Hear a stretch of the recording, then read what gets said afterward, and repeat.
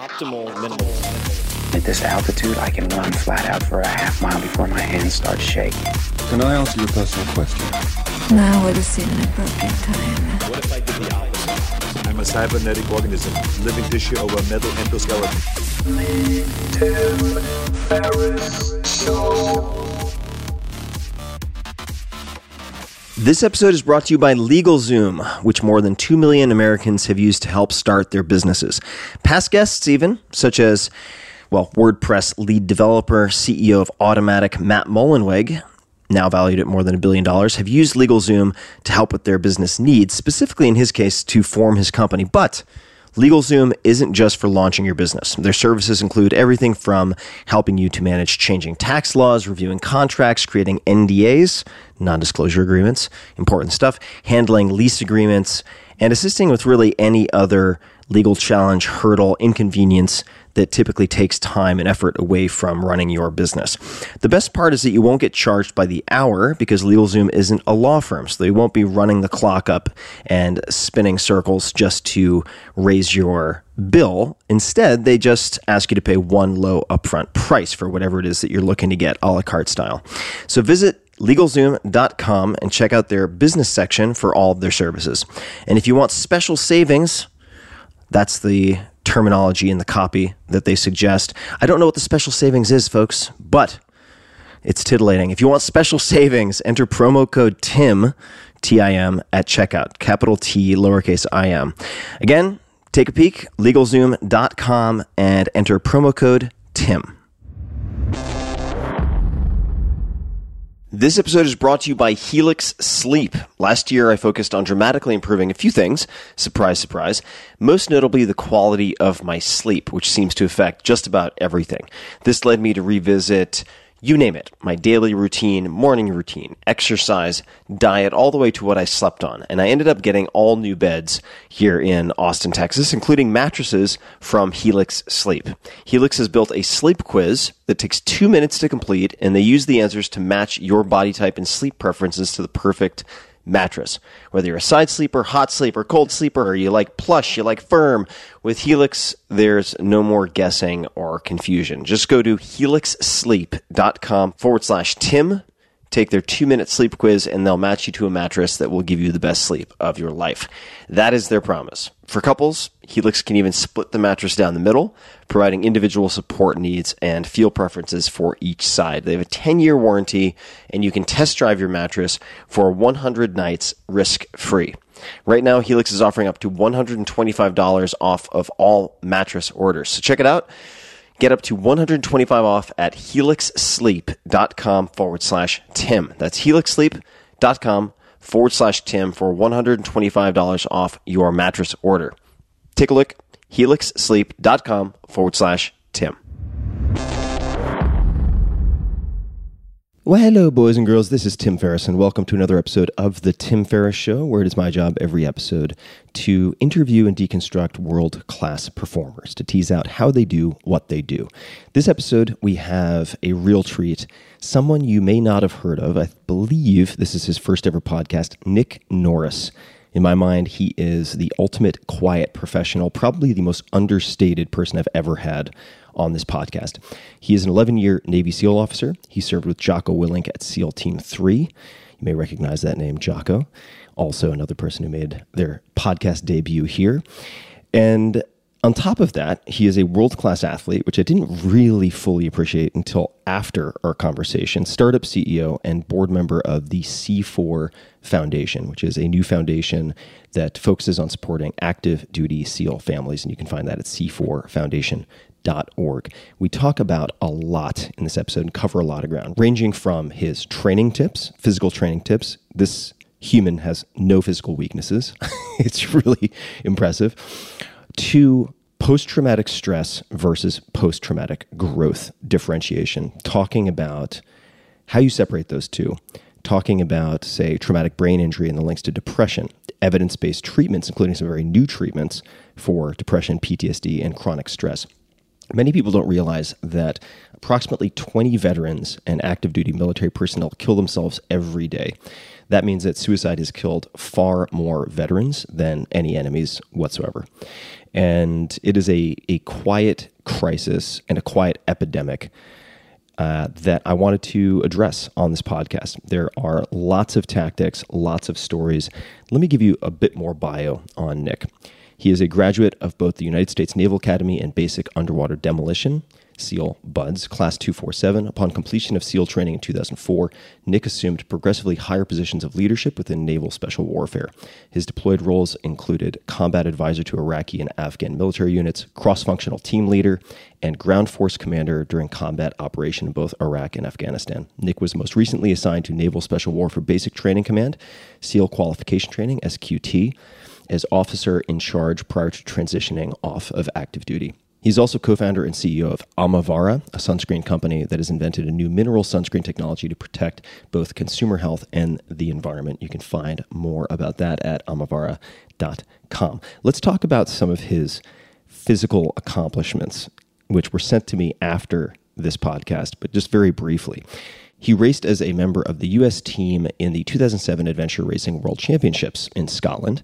He's raced in multiple races of this type that are multi-day world-class expedition length races. He has also completed ultra-distance trail running events between 50K and 50-plus miles in length. He competed as related to indoor skydiving in the 2018 Sakura Cup Invitational as part of the U.S. Dynamic Four-Way Team. That was Japan's very first international indoor skydiving competition, a very high-level international dynamic flying tournament that showcased the most talented wind tunnel flyers in the world. And as it relates to bouldering, so rock climbing, he has personally contributed to the development of the Southern California bouldering areas and has climbed V11 with the goal of climbing V12 this year at age 37. To put that in perspective, that places him pretty squarely in the top 0.1% of climbers worldwide. And you can find Nick on Instagram at Nick_Norris 1981 on Instagram. So with all that said, please enjoy this wide-ranging conversation with Nick Norris. Nick, welcome to the show. Thanks for having me. So I thought we could start with Tokyo. And it is certainly one of my favorite places, having spent a good amount of time there. And I told you as we were having brunch a little earlier to save the story because I don't like to hear things a second or third time when I'm having these podcast conversations. But it seemed like there was quite a bit to dig into. So your first trip to Tokyo, what took you there? So I went out there with a 4-person team to compete in a dynamic 4-way wind tunnel competition called the Sakura Cup. Okay, so the sakura is the cherry blossom, but what on earth?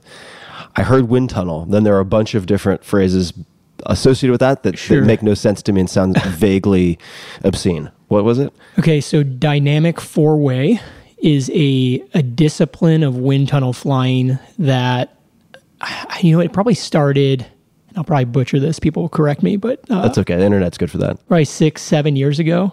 Maybe longer, where, guys, predominantly in Europe, these guys whose team name was the Skywalkers, they started flying a lot of tunnel time, and you get bored just kind of doing normal vertical formation skydiving, so like static formation building for time. And I think they started moving around the tunnel with like 2 people and then adding 3 and 4. And then this thing has blossomed into a full-on discipline where you compete in 2 different, formats. You do a series of speed rounds. So you have a number of different movements, either in a vertical plane or a horizontal plane that are predetermined, and you fly them in 3 of those in succession 3 times for time. You enter the tunnel and then exit the tunnel, and then you get a time, and you compete against each other. So you have to hold a specific position for increasing periods of time? So you're moving the entire time. Mm-hmm. So think like synchronized swimming, but flying around in a high-speed column of air in a glass cylinder, fishbowl. Mm-hmm. So you do that, and then the other portion is an artistic round. So you do a a 90-second artistic round. Got it. So that's like a breakdance battle. Yeah, it's like they actually call it battling too. You battle against another team. What would people want to search online to find videos of this? Are there any particular videos or search terms you suggest people start with if they want to see what this actually looks like? Oh man, so if you put D4W, like wind tunnel, into Google, it'll pull up a whole bunch of videos. And there's some super elite flyers that we saw out in Japan that were way better than our team. And even if you look the Sakura Cup wind tunnel competition, there'll be some videos of the rounds that were flown. It's like really, really impressive athletes in a very fringe, outlandish sport. So you have a whole range of skills and attributes that you've developed, and we shall not name the person who will not be mentioned, who's sitting also in the room with us.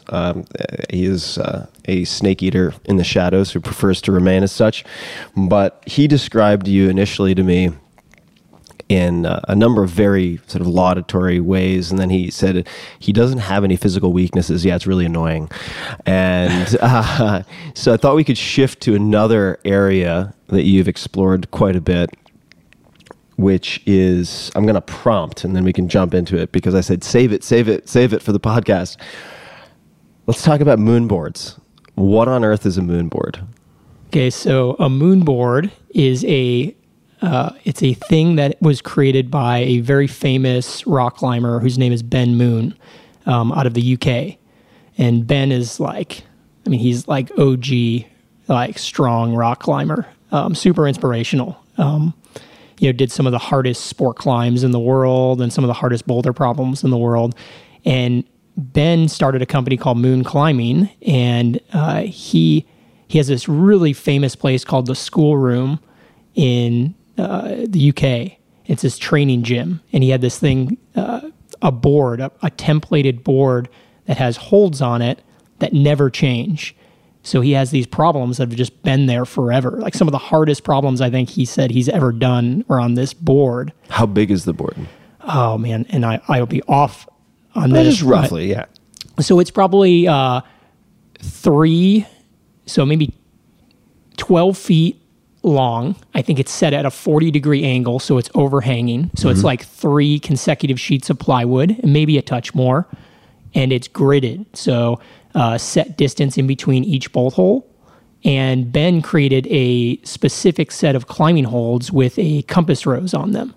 So with what on them? A compass rose, so like a north arrow.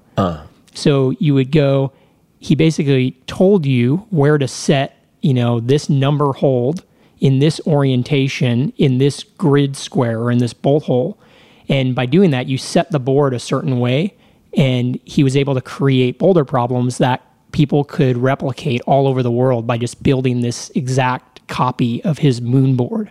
And it's caught on like wildfire. In the climbing community, they're all over the place in commercial climbing gyms. Where's the strangest place that you have used, strange or atypical place you've used a moon board? So I, on active duty, built 3 moon boards. I built one in Zamboanga in the Philippines. I built one in Ramadi, Iraq, and then I built one in Zabul province at a fire base called Nabahar. How long does it take to build a moon board? Well, once you've had a rehearsal on one or two. So I'm a terrible carpenter. So I'm really good at convincing people to help me do other things that I can't do. Yeah. So I had a talented group of CBs, combat construction guys, that I convinced to shirk all their other responsibilities and build a climbing wall in the middle of combat zones. So let's talk about these 2 disciplines just to start with, because I find that generally, I find it interesting how someone like yourself looks at different disciplines, and I'm fascinated with high-performing cohorts of people in any discipline, right? It really doesn't matter. It could be carpentry, could be rock climbing, could be painting. It just really, the discipline itself is less interesting than the commonalities among the top performers. So if we look at, for instance, the synchronized swimming in an air column, what separates, it could be in any of the different formats you described. It doesn't have to be it could be in the battle format, could be in any of the different formats we discussed.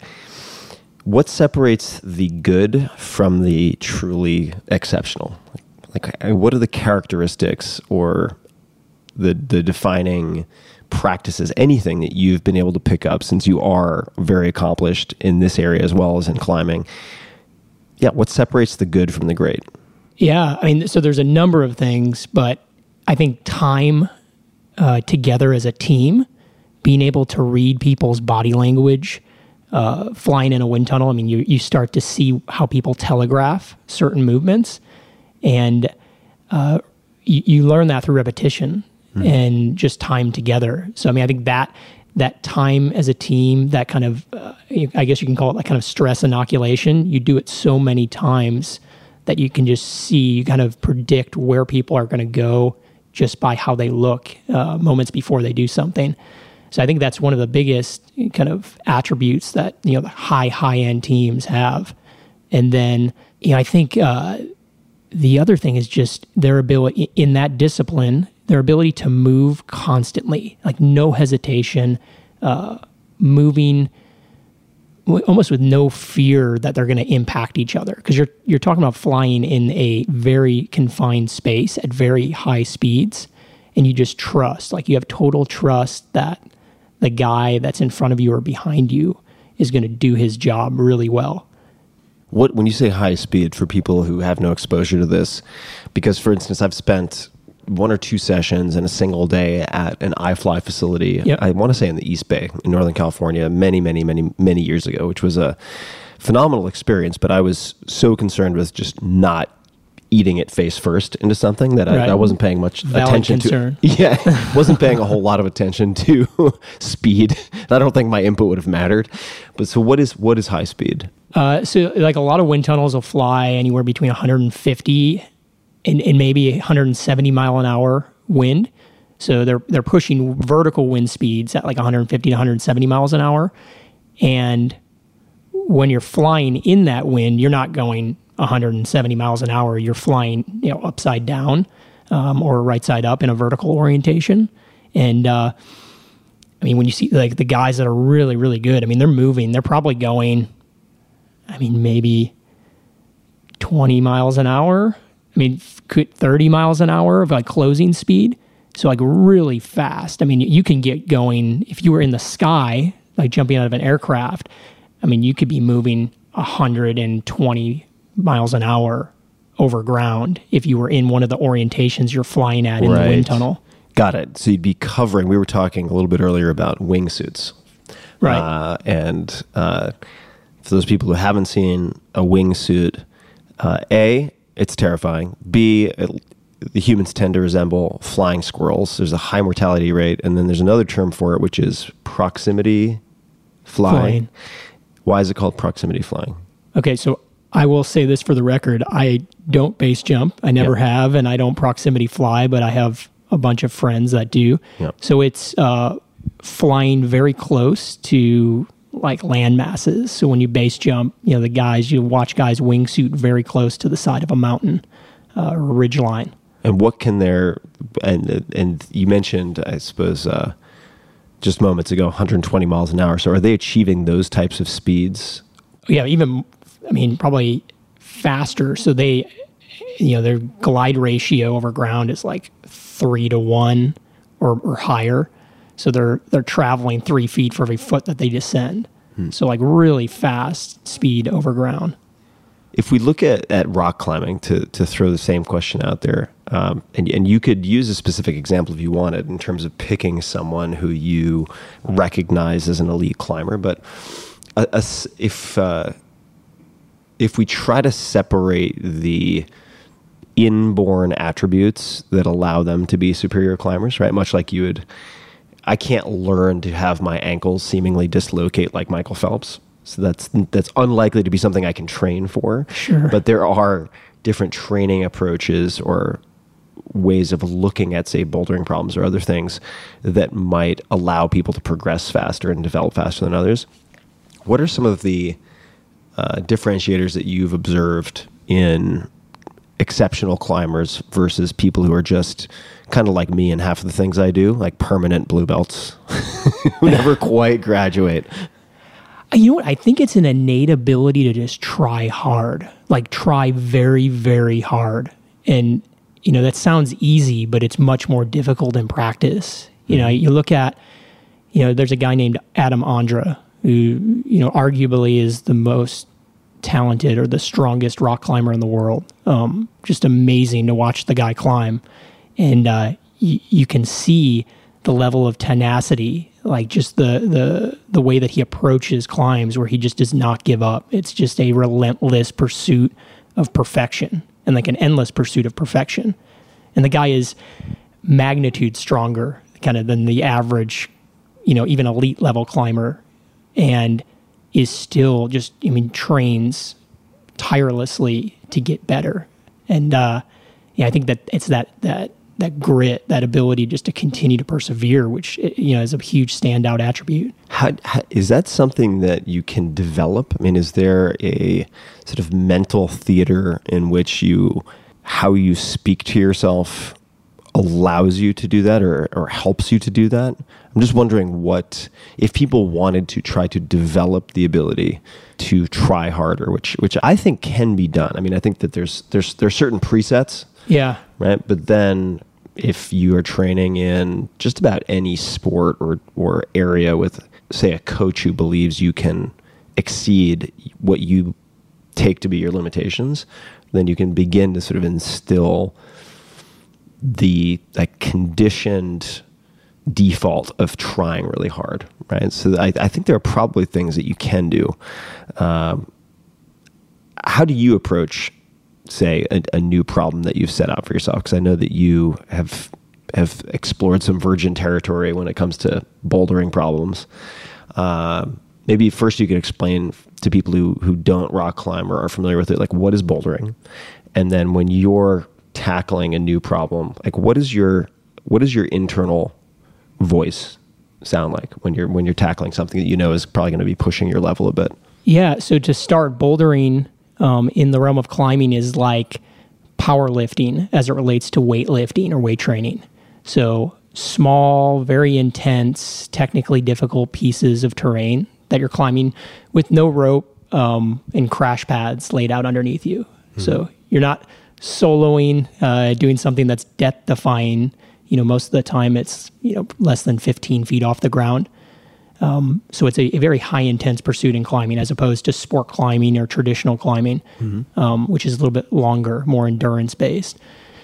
For me, I know that tenacity or the ability to persevere is something that's I'm in control of. And, I was never the most talented athlete growing up. I wrestled as a young guy, and I didn't have the innate talent that a lot of my peers had, but I knew that I could work hard and I could do all these things in the off season and even during competition to help get me closer to be on a level competitive playing field as these other people. So I approach bouldering in a very similar sense. I'm shorter. I have shorter arms. I'm probably a little heavier than the average boulderer. What are your dimensions, just for people wondering? So I'm 5'6". I have a -2 ape index. That means my wingspan, my arms are 5'4". So I'm shorter, stubby arms, mm-hmm. And I weigh anywhere from like 160 to 165 pounds. Mm-hmm. So I'm not heavy by any means, but in the realm of climbing, I'm a little bit heavier for my size. Yeah. So I feel I have focus. And in case it's not obvious to people just based on the context, you're also, that's that's not a donuts and Dr. Pepper 170. I've been trying to get my legs to be smaller so that I weigh less, Tim. Okay, so you have this variable, which is sort of training intensity and consistency, which is under your control, yep. Unlike some of the sort of innate talent that other people might have. And then if you are, just from a psychological perspective, when you are getting ready to attempt, whether it's the first time or the fifth time, a very hard route, how do you prepare for that? Like in the minutes leading up to it, what does that look like? So in the moment, if like before I'm going to give something like a red point attempt, like try to actually climb the line, try to clear your head. I mean, it's a huge mental game when you get to the point where you've done all the moves, you're strong enough to do it. There can be a big mental block. And I think a lot of athletes experience that, kind of in the kind of higher echelons of performance. So I think clearing your brain and not letting that be the limiting factor. Mm-hmm. I think leading up to that, it's practicing grit and kind of that try hard in all of the structured training that I do leading up to that moment. Mm-hmm. So fingerboarding is a way that you can train your fingers, your tendons, connective tissue to be stronger. In every fingerboard workout, trying to apply that level of grit, that try hard, hang on things that might hurt my skin, or just be very, rigorous and tough on me.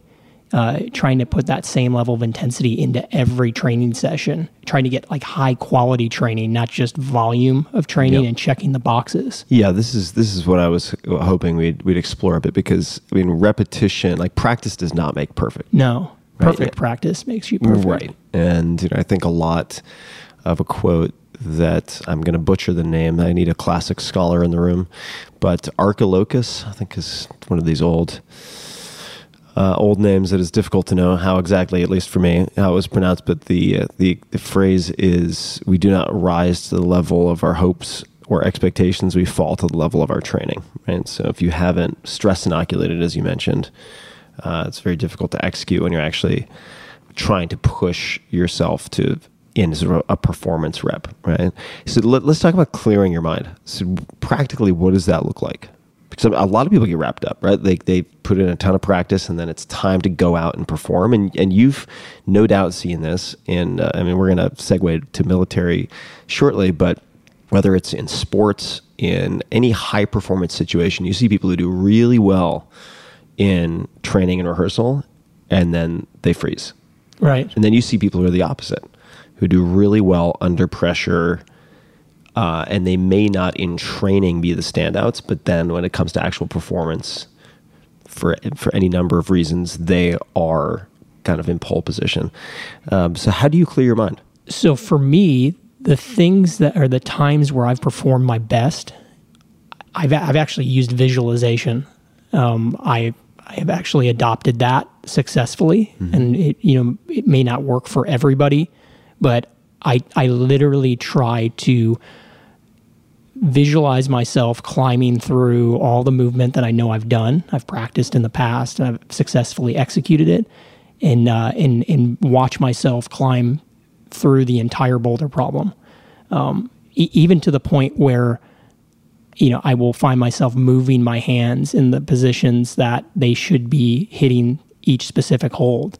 Just grabbing the air. And I just recently, and like I'm constantly trying to pursue a higher level of bouldering, and I'm not by any means the strongest boulderer in the world, but just recently I had this kind of breakthrough experience on a really hard boulder problem for me, and right before I did it, I had been visualizing literally the entire day leading up to it, and then just sitting down and breathing, a couple big deep breaths, and just trying to like empty all other thoughts out of my brain.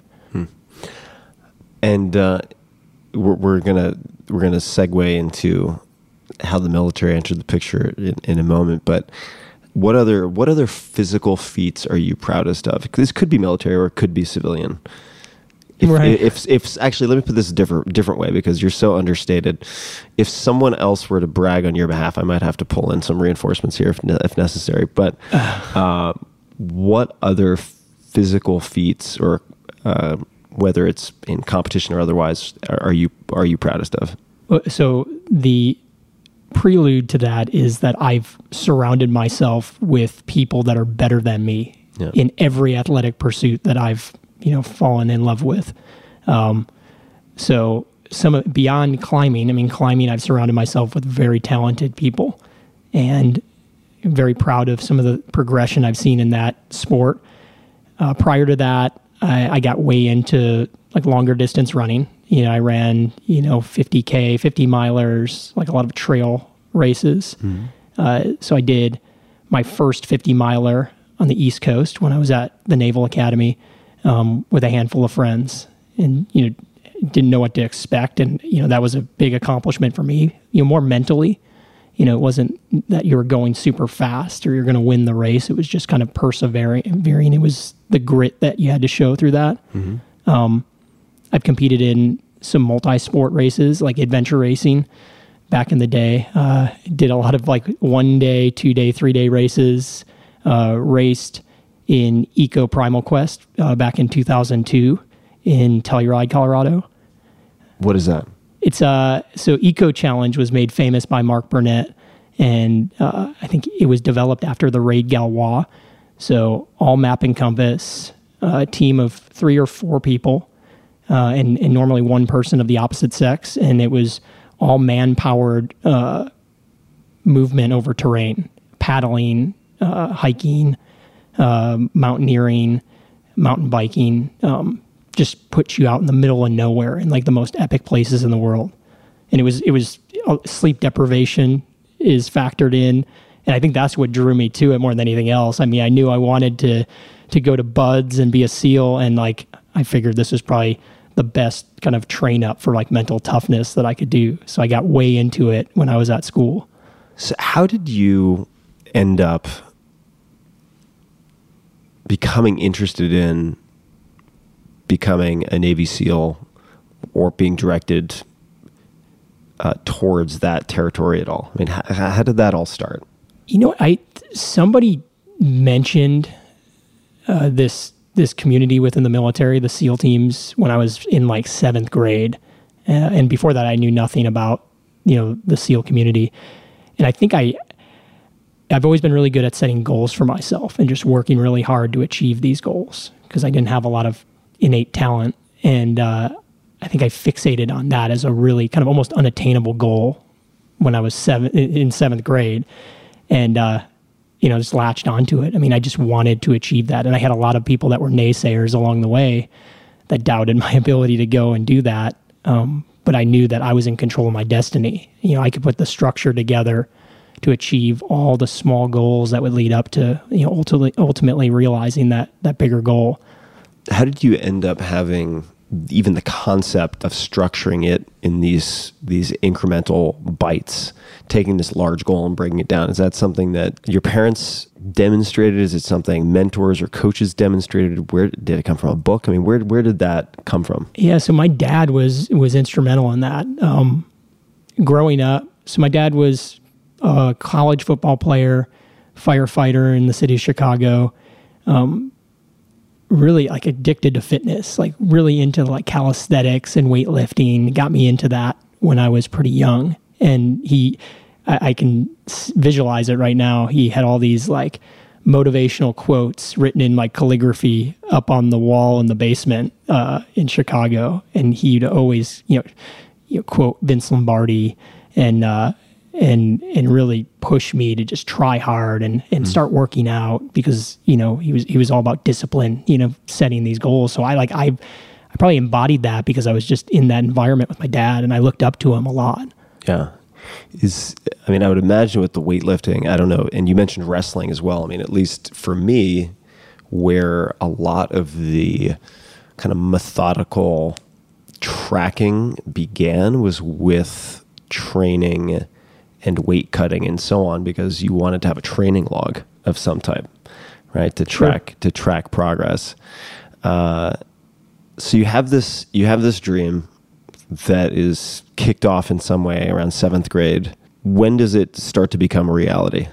I think I went to the Naval Academy. I was accepted to the Naval Academy, started down that path, and super competitive from the Naval Academy to get a billet as an officer into the SEAL training pipeline. So I think it started while... Billet is like a position? Yeah, like an opportunity. Like you get one slot to go and attempt the training. So I think at school, I started to build this like really cool camaraderie, like a fraternity with the guys who were all competing for that finite number of spots into the SEAL pipeline.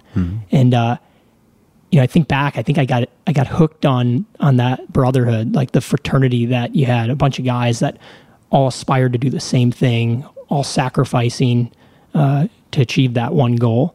And I would probably point back to that moment or that period in my life as kind of that was when I really start seeing it manifest as reality. Is there any aspect of BUDS or any part of the training / vetting process that you expected would be most difficult, or that you were concerned about? I was always concerned about the cold. I'm a pretty thin guy. I don't have a lot of insulation on my body, and I remember going through some screening events at school and getting extremely cold. And so that was something it's probably in the back of my head is a big fear. Like, would I get too cold? Like, would my mind, quit on me in that scenario? Because it starts to really test you. I think beyond that, I was never that good of a swimmer. I have kind of an example. When I was a junior in high school, I was a Chicago Park District lifeguard on the lakefront at the shore of Lake Michigan, and the senior guards used to make me wear a rescue buoy out when we'd go and do swims because they thought I was going to drown. So I was a terrible swimmer. Never swam until I had to. My dad actually was the one that told me, you need to go get a job. So go be a lifeguard. It pays really well and you get to hang out at the beach. I'm like, oh, great. Well, I don't know how to swim, so I need to figure that out. And then even at the Naval Academy, I think my senior year, I probably swam like 4 times in preparation for BUDS. And thankfully, you put fins on after like the first week of BUDS, and you do all your swimming with fins. So I was a fairly good finner, but I was a terrible swimmer. You mentioned a term earlier that I think is worth exploring a bit. That's stress inoculation. Could you talk about, maybe give some examples of that, and maybe some misconceptions? For instance, one that came up yesterday when we were having dinner was cold exposure.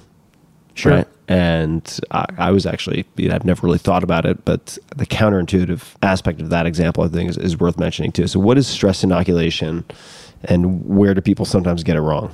Yes, in its simplest form, stress inoculation is just exposing yourself to stressors through experience to get you more comfortable. So you can inoculate yourself to stress in pretty much any environment that would impose it. And I think the example that we were talking about, the misconception that we were discussing yesterday, was cold exposure or exposure to heat. If you put yourself in cold water thinking that you're going to build up this tolerance to the cold, I think it actually works against you. You could be more susceptible to hypothermia. It can backfire. And then the same thing with hyperthermia. Yeah. You get heat stroke once, you could be a victim of heat stroke repeatedly. Yeah. Yeah, that's actually ended up happening to me with heat specifically. I've never told our mystery friend sitting here this before, but I was a subject. I volunteered to be an experimental subject in testing at Stanford, where they would, because I wanted the data, right? I'd always been susceptible to heat, and I wanted some hard numbers on how susceptible I was, or if I was, like what the actual problem was. And so they put in, it's about as pleasant as it sounds, an anal probe, which is a to measure core temperature. So it's like up 18 inches long or something like that. And then they had new technology, which is an esophageal probe. So you also had like an 18-inch probe going down your nose, down your throat to try to get close to your heart. And then they'd put you in full military gear with a weighted rucksack, a helmet, and put you in a sauna on a incline treadmill and just march you to heat exhaustion. Sounds awesome. It was about as pleasant as it sounds. But I ended up being more sensitive over time, which I didn't expect, right? I thought, oh, well, this is going to be like building up a base suntan, and it just so happens it's not true for everything. Right. There's someone who may be a character in the story of stress inoculation and your exposure to that I suppose pun intended, who's been on this podcast before. Can you describe how you know Jocko Willink? So Jocko and I served at SEAL Team 3 together. So when I was a new guy, he was the sister troop commander. And he and his troop went to Ramadi that summer, and then we were deployed about 20 kilometers to the east of Ramadi. So I worked up with Jocko, and then Jocko took over our training detachment on the West Coast for the SEAL team. So when I was a platoon commander, I took my platoon through the entire training cycle under Jocko's guys. So he was the individual that was charged not only with running training for everybody, but specifically vetting and mentoring the officers that were going to be taking deployable elements into combat. So you are there are a whole slew of reasons why I was eager to have you on the podcast. You've been highly successful in multiple fields. You're well respected in multiple fields. Certainly as a physical performance specimen, as the Snake Eater put it, sort of irritatingly well-rounded, and also one hell of a nice guy, which makes it harder to find that bothersome. I should say, and it's more of an end, really, because I think it's so common. You've had some challenges since leaving the military that I thought would be worth getting into. And I wanted to sort of paint a picture of a lot of your accomplishments first, because I wanted to establish that context. But can you talk and we'll, of course, dig into a lot of the details, but there have been a lot of highlights along the way, but what did you experience after the military? So I left active duty service in 2013 after several deployments into combat, and everything was actually great initially. I left because of my family. My wife and I have been with each other since high school, and we had just had our daughter in 2012, and that was, for me, the catalyst that was ultimately going to help me make the decision to choose my family and get out of the military at that point. So I transitioned into the private sector, initially in a commercial real estate brokerage, which is, super high stress. I wasn't making any money whatsoever. And like kind of the polar opposite of the SEAL teams in the military combat units in general. I was by myself. I was kind of alone on an island, responsible for my own performance. I didn't have any teammates to look to. There was, little to no camaraderie. And, I kind of carried on with that career until we started the current company that I'm running, sunscreen company. And, I'd say it was probably 2017. So 4 years elapsed before I kind of had a moment of clarity for myself, where I realized I just didn't feel myself. And, it's difficult at times to put it into words, but I remember my family was away on a trip, and I decided to stay home to work, as was the normal for me at that point. And, it just kind of was feeling total apathy, for things that I really find passion in, like climbing, had zero interest in it. Would find myself driving to the gym and sitting in my truck for an hour, not wanting to go in and do something that I normally love.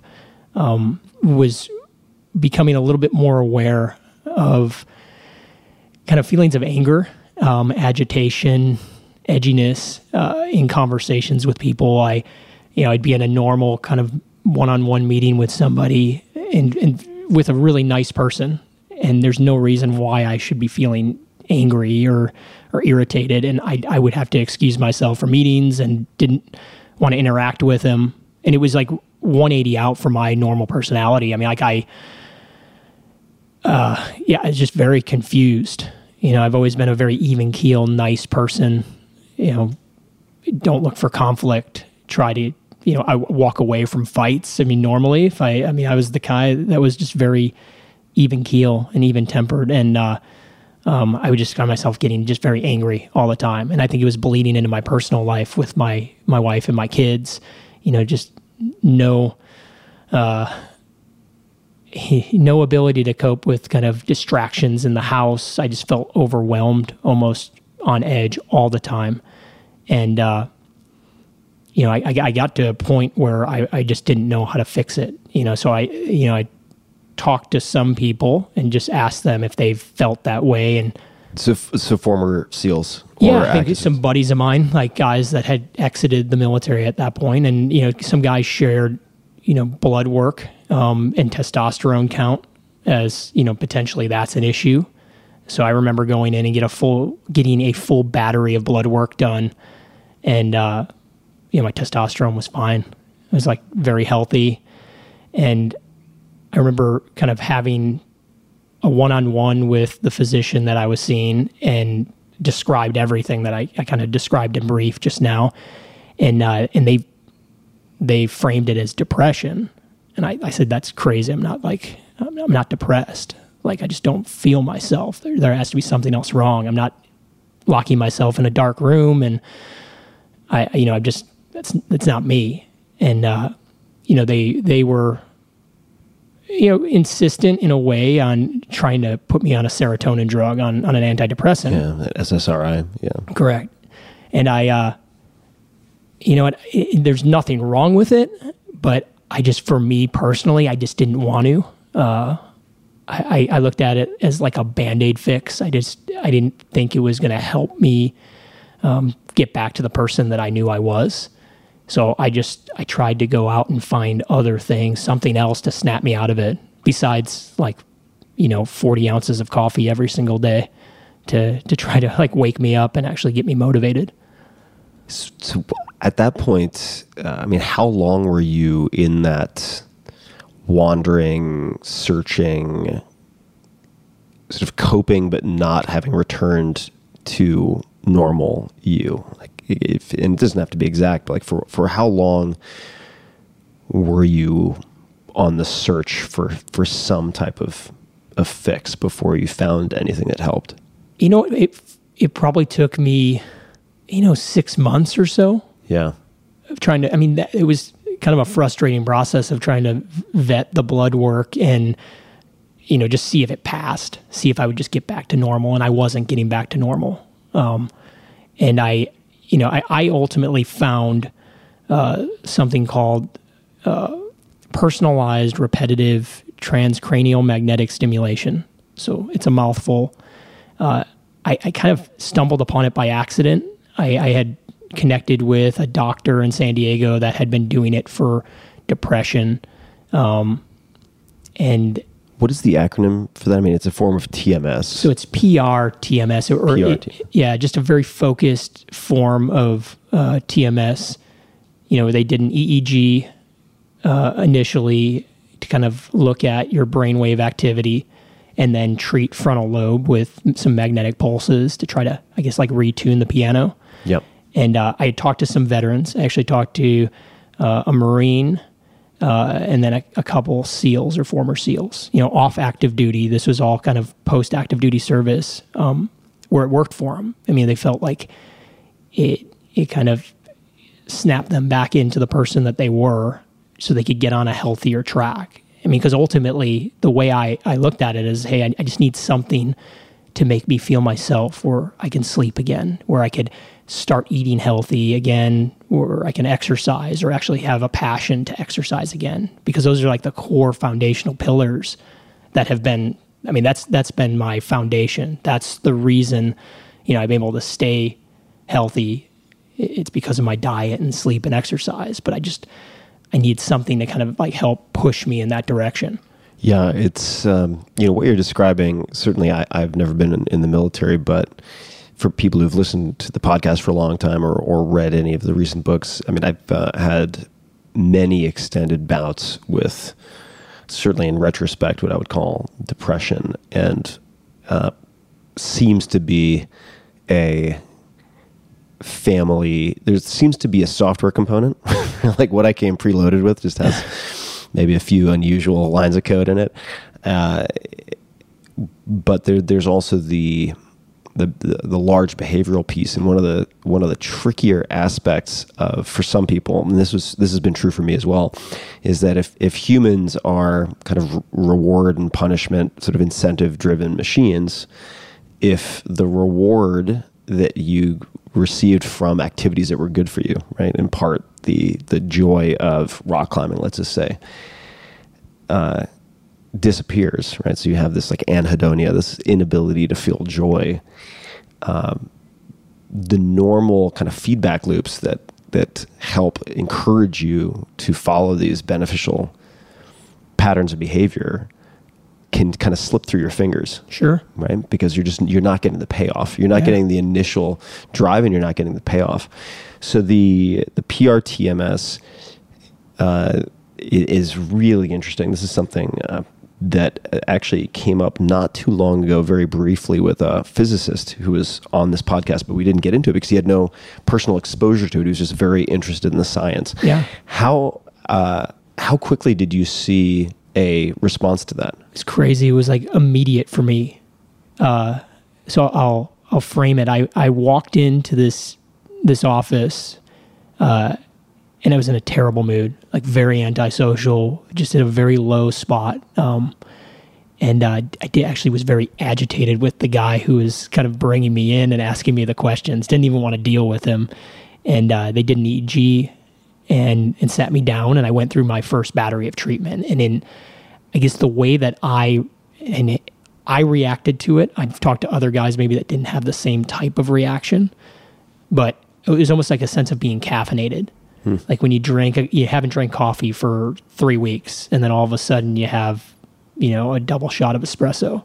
Just feel like super on point, and kind of a wave of calm, where like all those feelings of agitation and anger like subsided, and it was crazy. Like I did not expect that to happen, and I had to back it up. I mean, after it would fade, and then I was going in pretty much 5 days a week for like 30 minutes for 6 weeks or so. And then I was good for a while, probably for like 6+ months. Okay, so the flywheel was spinning at that point. Like you had enough momentum. I know this is metaphorically speaking, but at that point, the durability you needed to, so you had roughly 5 times per week for, what did you say? How many weeks? About 6 weeks 6 weeks. And at that point, then the durability of effect seemed to be about 6 months. You know what? It did it, like it took effect, and then immediately, I started sleeping better. Sleep is the root of everything, I think, as it relates to at least my experience with this mental health. Yep. As I slept better, I just felt better. The apathy went away. I was more excited to go, climb, more excited to spend time with my wife and my 2 kids.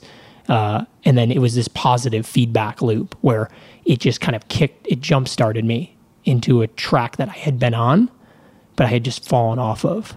Yeah, it strikes me that you needed in a way, the reboot or the tuning, sure, so that you could have a sort of quote unquote normal window within which then you could make the decisions you would have made normally. Absolutely. Does that make sense? Yeah, no, right? Perfect sense. Like the PRTMS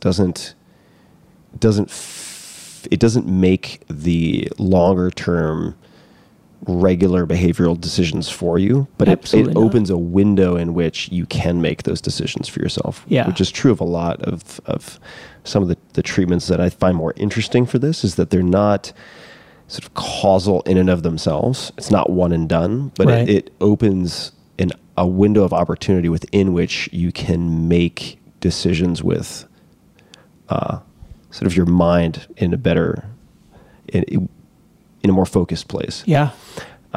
So you mentioned sleep, and this is another variable that has just become over time more and more interesting to me. I mean, certainly you're no stranger to sleep deprivation, and we can certainly talk about that. And there were, long periods of time where I used stimulants and caffeine to self-medicate, and it works for a while. Or at least it makes you feel like you're being productive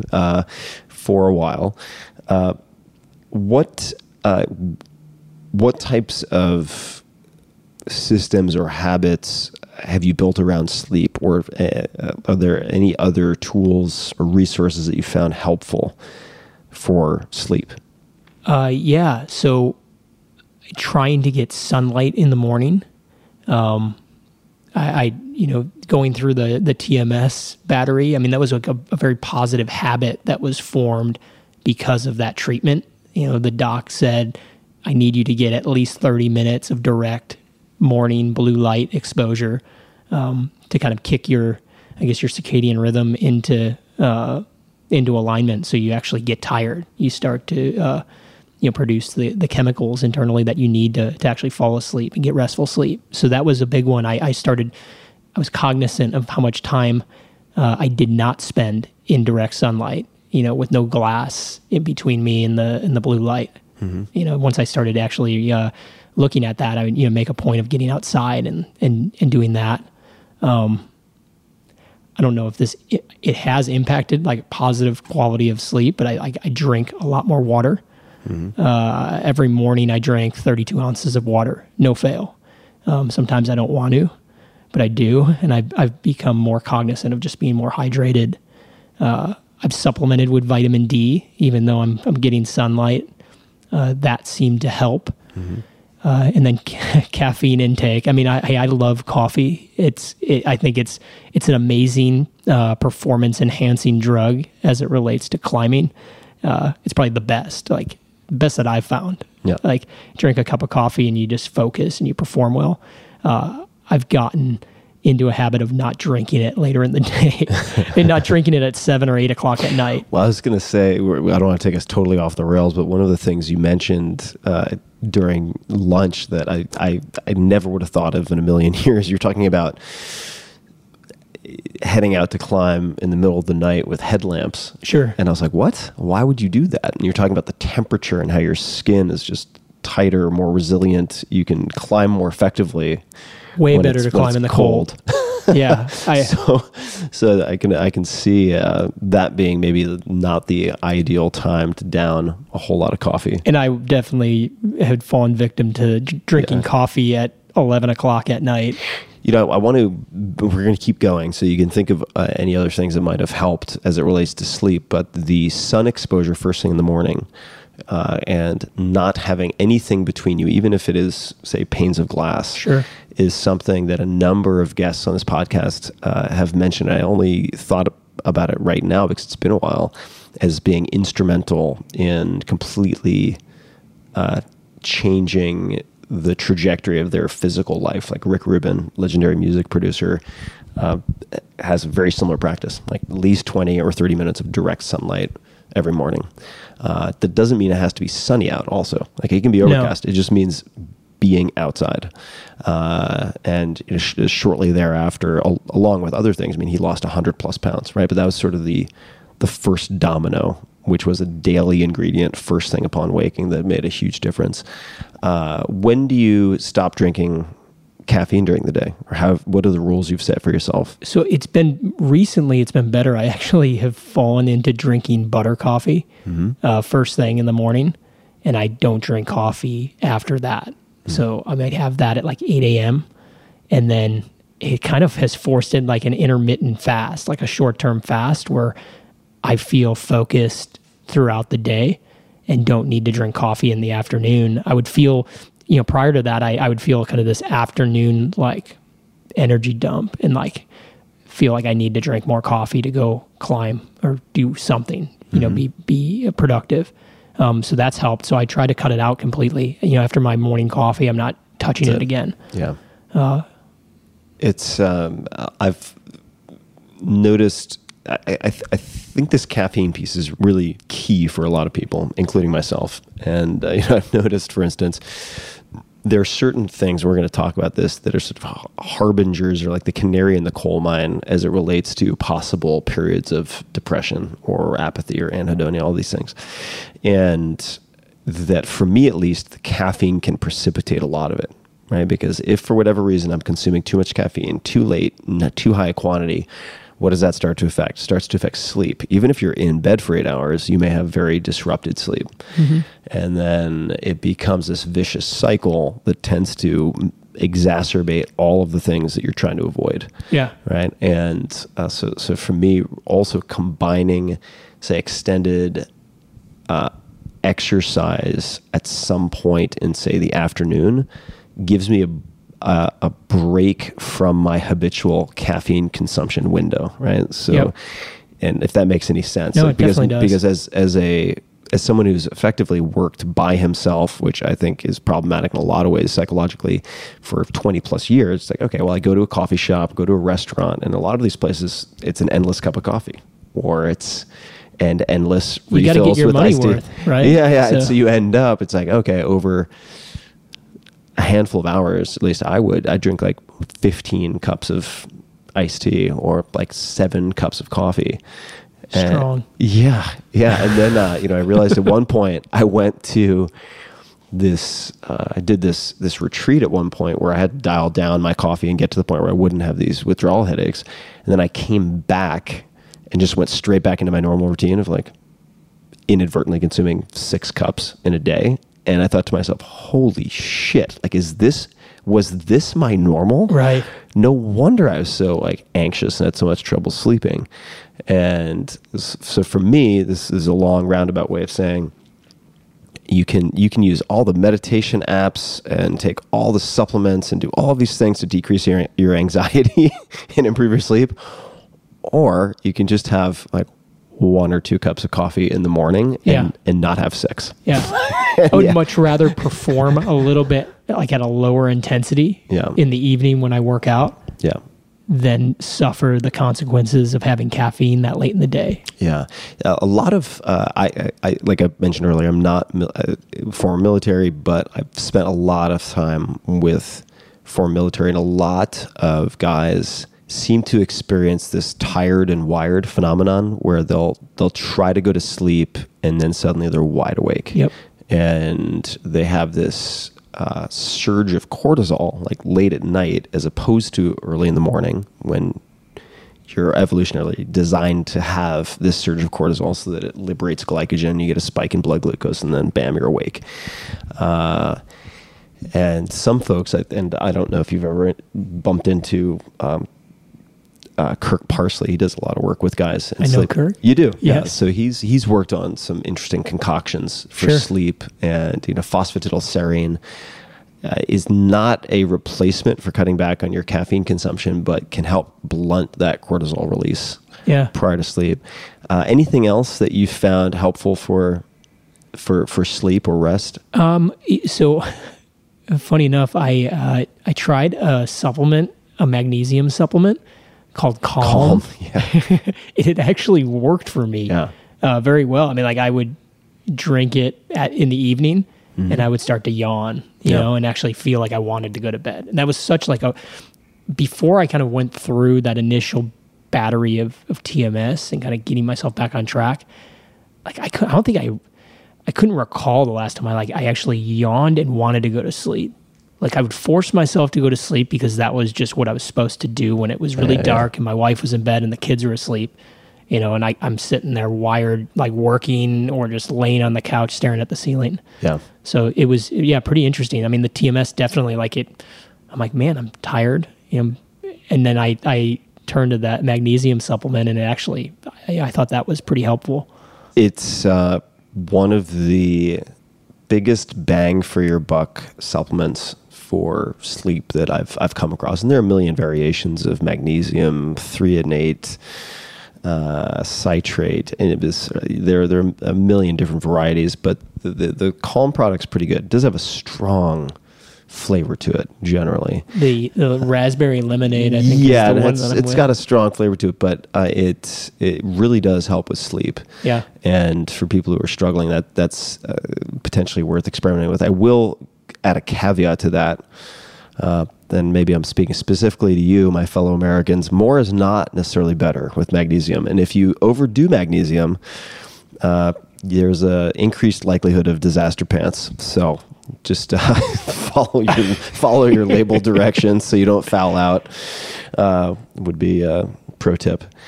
What other rules or practices have you built into your life to either keep? Well, let me ask the question. So you go through the PRTMS, you instill these habits. Have you had any recurring bouts of challenges with what you might term apathy or depression, or has that gone away entirely? No, absolutely. You have had, really? Yeah, it's not an end all be all. There's no magic pill. Yeah. You know what has been, I guess, the most impactful part of that whole experience, beyond the treatment, and I probably even more so than the treatment, the first, period of time that I went in for the TMS, I ran into like 3 or 4 guys that I hadn't seen in years from the teams, like in the waiting room, in a totally discreet building. Like you would never run into anybody there. Yeah, right. It's not there. There isn't a Starbucks in the lobby. Yeah, exactly. And the lobby conversations with, my boys, like guys that I served with in the teams, I hadn't seen in forever, was killer. I mean, like, people, we were in a place, I think part of it is like we have mutual respect and trust and loyalty to each other. And you were in kind of a safe place with safe people to share like very, very similar experiences. And like that shared experience and just talking about it was probably the most like beneficial part of the entire thing. Because I had 3 or 4 guys immediately that I could reach out to and talk to as soon as I felt myself starting to slip. Yeah. I think, and it also kind of served for me as it was kind of that shove in the back to open up to some people that I was close to that weren't, people I served with in the military. My wife, who actually opened up to me and told me that, this wasn't something new. She had noticed it for years, and it was probably a point of contention and trouble in our marriage from time to time that we'd had to struggle through. Yeah, if you don't mind, because of people listening, of all the people who are listening to this, there are going to be people who are like listening with the fascination of watching like an exotic animal in a zoo, where they're like, I've never experienced that, but this is interesting. Then there are the people who've experienced it directly, in some way, whether it's just down periods, kind of extended funks, or clinical depression, or really extreme varieties of that, which we can talk about.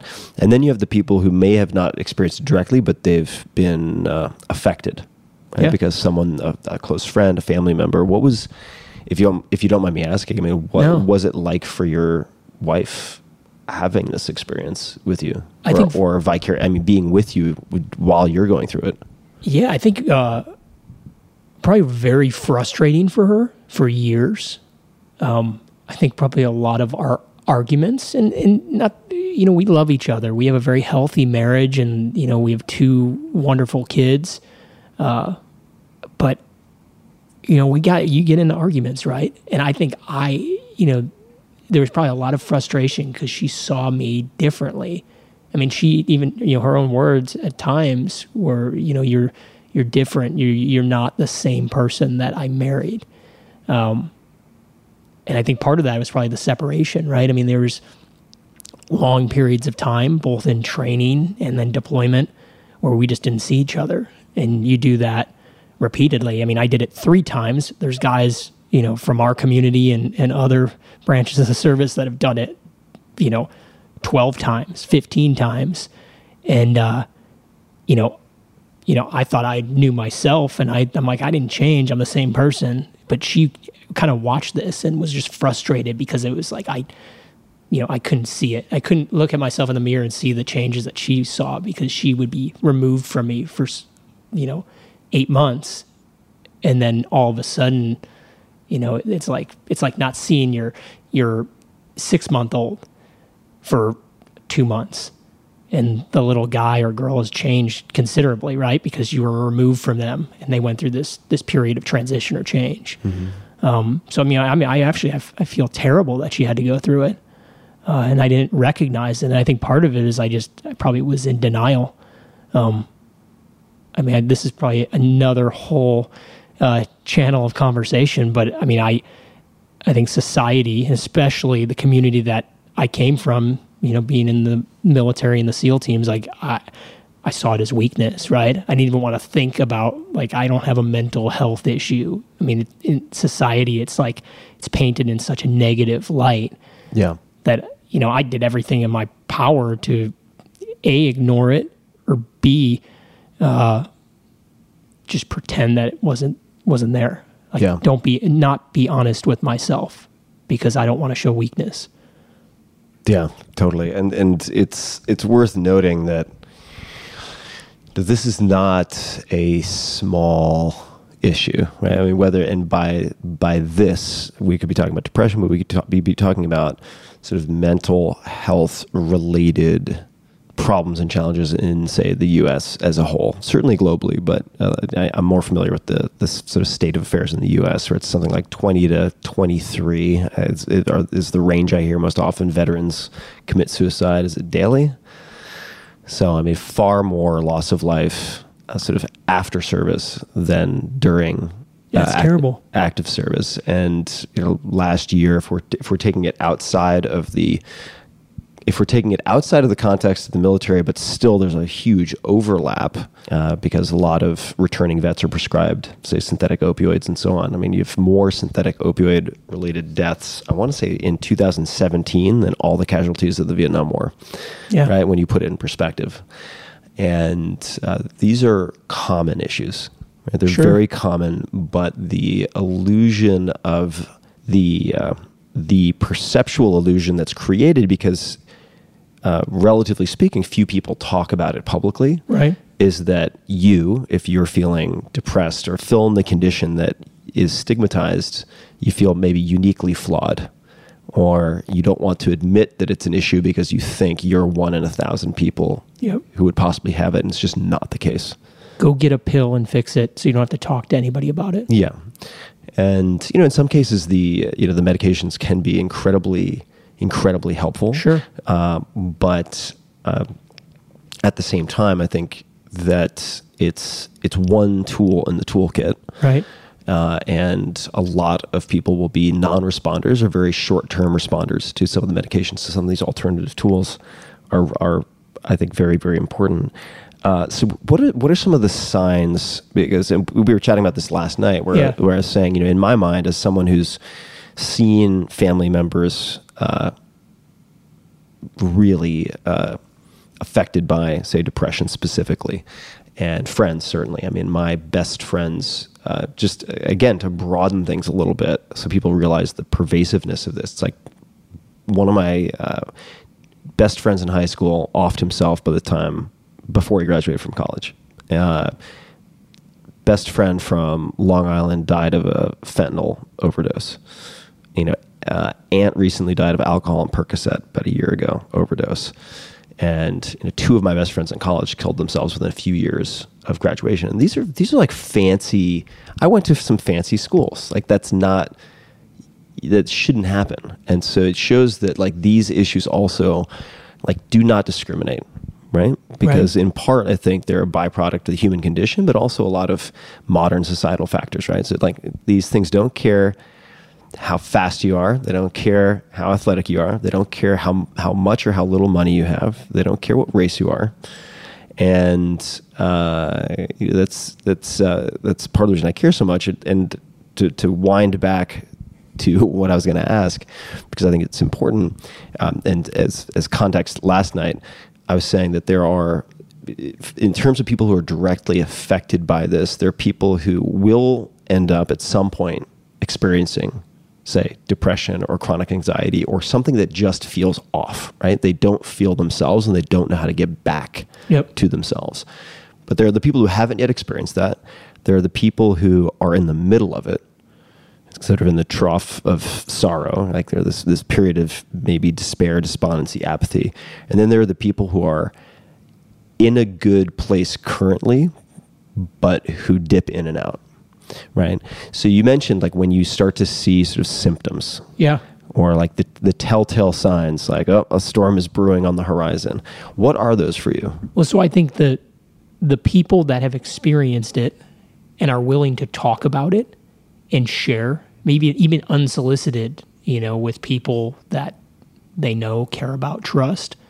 I mean, I think that's one of the biggest things that we can do to kind of help those people that maybe are ashamed of it, see it as weakness. Yeah. Because that for me, it helped me open up, and I've had some pretty gnarly people from the teams that I look up to open up, after having that kind of shared conversation of experiences.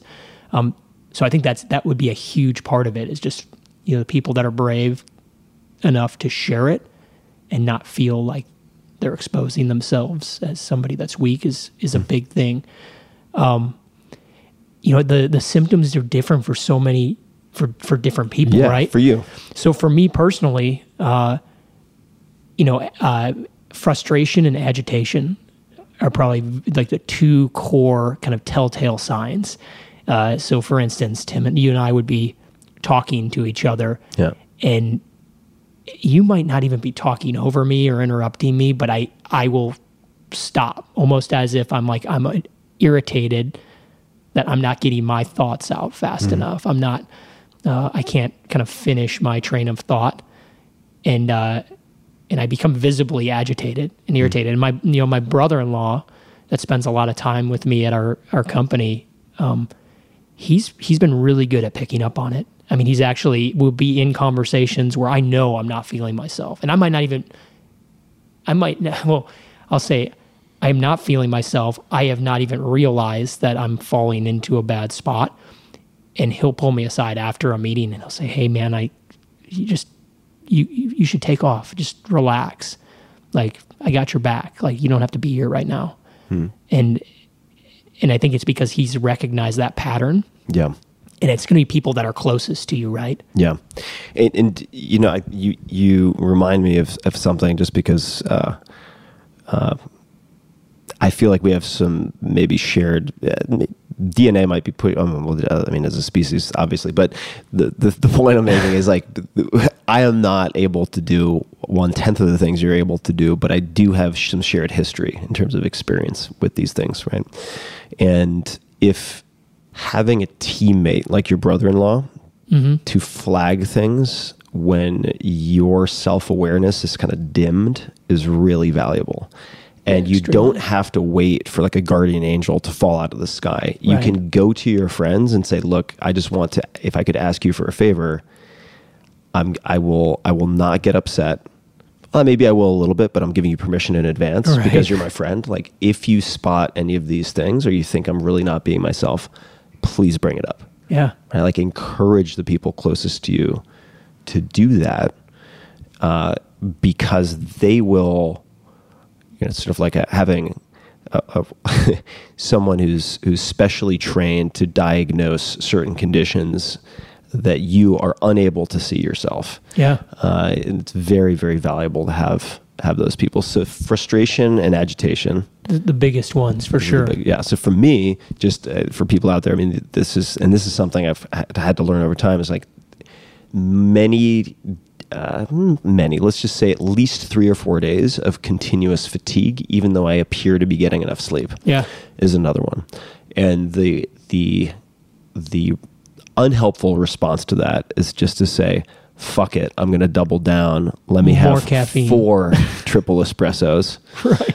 And just power through whatever this is, which magnifies the problem. Right? Your sleep's wonderful then. Yeah, then your sleep's fantastic, and it gets a lot better. That's sarcasm. So kind of flagging that and realizing the world's not going to end if you need to take like 3 hours to go for a long walk, or to what I will usually try to do is kind of work up.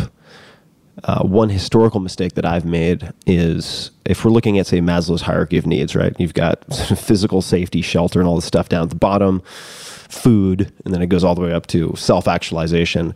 I've found it often unhelpful to try to sit down with a journal and figure out like the existential underpinnings of why I'm feeling off. It's like, no, stupid, like sunlight. Right? Simple stuff, right? Like sunlight. Maybe you get too grumpy if you try what everyone seems to be doing, like intermittent fasting. So you should maybe you should just have a meal when you wake up.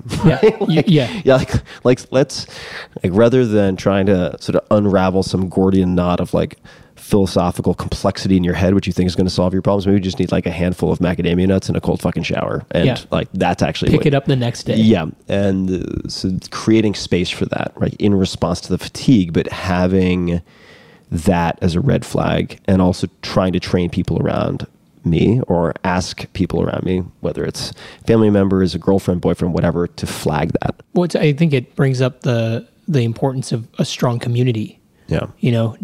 It might not just be your spouse or your family member or your friend. Like, finding community in something else is a great kind of second line of defense. Yeah. Or even first line of defense. I mean, I spend a lot of time, climbing and training with people.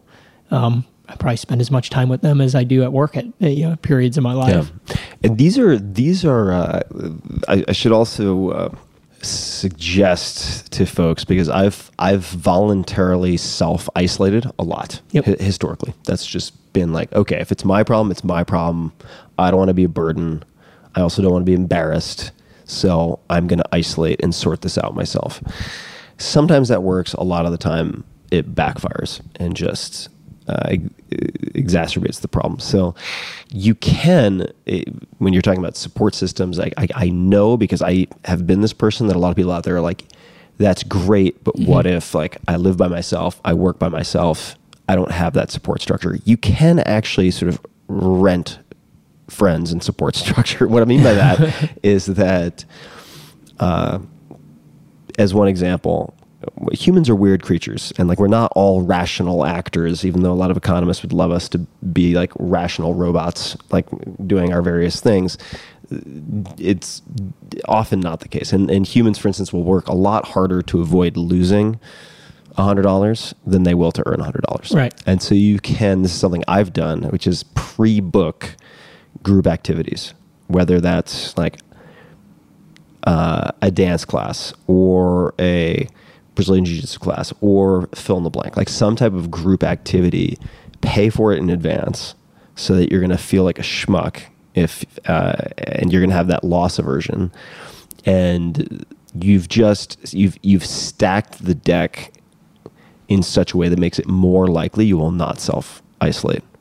Right. And then you can create that structure. If you don't have it plug and play ready to go, if you don't have like 5 people around you who are immediately available, it is something you can engineer, is what I'm trying to say. I mean, I'm lucky in that regard. I mean, I have people that I've surrounded myself with that love me and care about me. And I know that's not the case with everybody.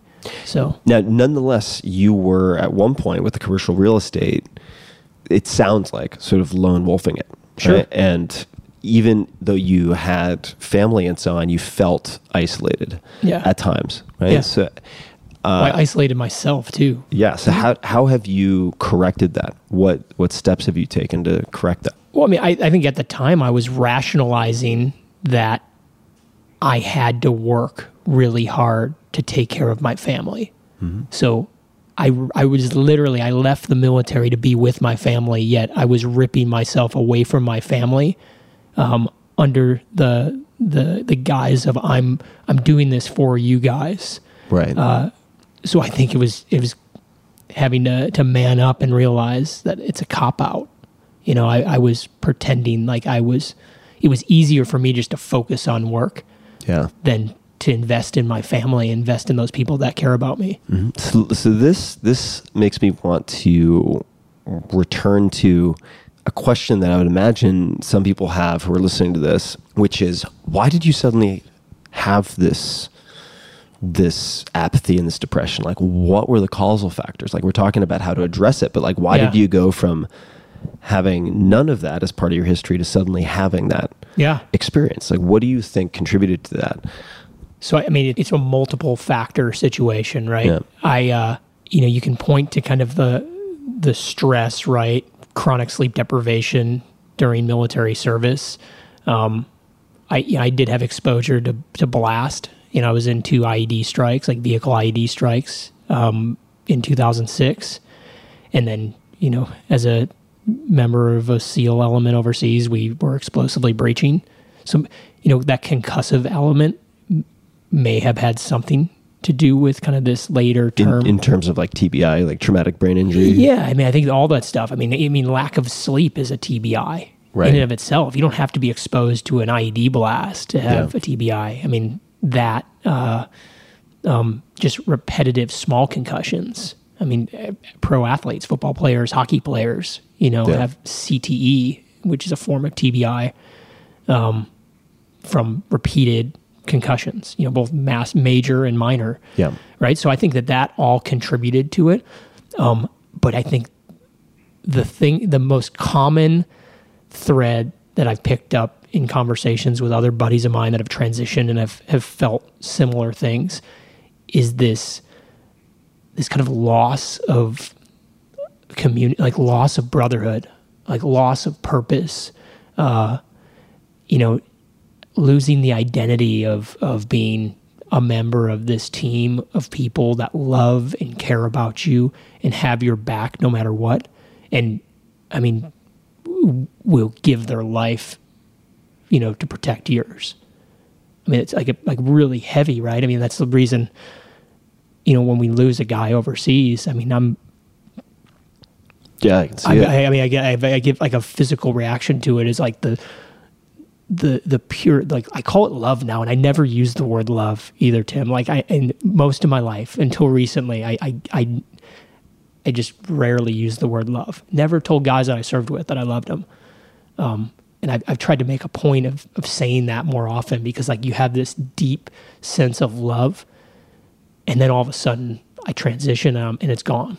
Yeah. And I don't have any. I mean, I have my wife and I have my kids, and I love them and they love me, but like I don't have that brotherhood anymore. And I've talked to more guys that like you go through this transition, whether it's at retirement or 5 years into a career in the military, and you miss it. It's like this void in your life, and I think that is probably one of the biggest contributing factors to kind of me going through this frame it as depression or whatever. But yeah, I mean, I think that it's taken some years of being kind of introspective and trying to like ask the why to get to that conclusion. But it's surrounding myself with more people that I do consider like one of my boys, like a brother that I love and they love me. Both at work in kind of my new life and this, in pursuit of entrepreneurship, but also kind of reconnecting with guys that I served with. I mean, I've probably reconnected with more buddies from the teams in the last 2 years than I had done in the 4 years prior to that. This is worth spending a little bit of time on. One of the things that has helped me quite a bit when I'm feeling like seeing the storm on the horizon, like spotting some of the symptoms or having people point out the symptoms to me, or I shouldn't say the symptoms, like the telltale signs, right? that something might be coming, which you can sometimes kind of head off at the pass. I mean, it's not inevitable that when you spot something coming, it has to arrive in full, at least in my experience. And I haven't had, I would say, like I used to have probably 2 major extended depressive episodes a year, something like that. And I haven't had anything that I would characterize as a major depressive episode probably in the last 4 or 5 years. So like there are levers you can pull and systems you can put in place that work really effectively. And one of them for me, and this ties back to what you were just saying, has been when I'm unsure of, and I'm looking at it through a slightly different lens, but practically I think they're very similar. When I'm unsure of what to do to get myself back to normal, reaching out to old friends or mentors to say thanks for something, right? Yeah. Like somebody from college you were really close to, or someone from high school you were really close to, childhood, a former coach, a former professor, whoever it is, could be anyone, a family member you haven't talked to in a few years, right? And just reaching out to reconnect and say thanks for something, or to tell them that you love them or whatever it might be. has a real retethering effect. Yeah. That is really grounding. And the fact of the matter is, like, what we take to be normal right now in most modern industrialized countries, and I'm not saying there hasn't been a lot of good that has come from globalization and industrialization. I mean, if you read Steven Pinker's, I think it's Angels of Our Better Nature, a lot of this becomes clear. Like, we are living in some respects in a golden age with respect to all sorts of societal problems and forms of violence and so on that were much more prevalent in pretty much every historical era up to now. That having been said, the nature of like hominid cohabitation has sort of been fractured in the last century to a point where what we take as normal, which is this default isolation and at most nuclear family sort of cohabitation is pretty abnormal. Like, it's sort of like the last page in a 700-page book that chronicles human evolution, right? Yep. And if you want to take, so in a sense, like feeling depressed or isolated or anxious is a very natural response to unnatural sort of recent developments. Yeah. And if you want to counteract that, you need to develop these sort of countermeasures, right?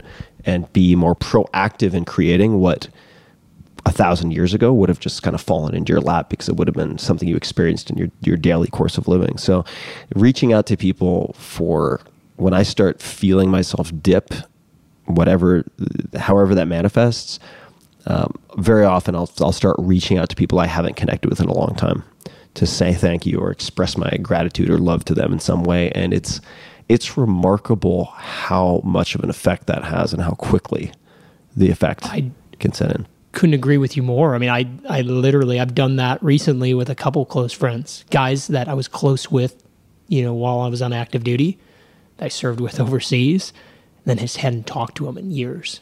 I mean, 7 years. And then all of a sudden, actually having the courage to reach out to them, knowing that, if they really do care about you and love you, they're not going to judge you for the lapse in communication. Yeah. And that's, I don't think I've, in not a single instance that I've reached out to somebody that I had lost contact with, had they ever kind of received me poorly. Yeah. And it's awesome, right? I mean, I feel like we didn't skip a beat. You got another friend. You can actually show gratitude for who they are and what they did for you. And Yeah.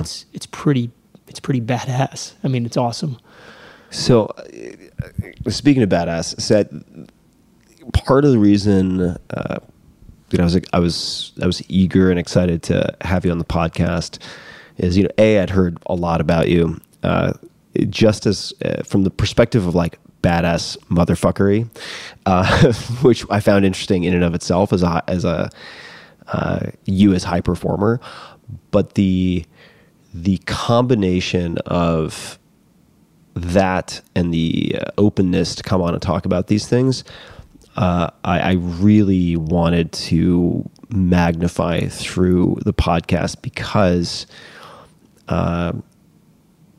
this is not uncommon.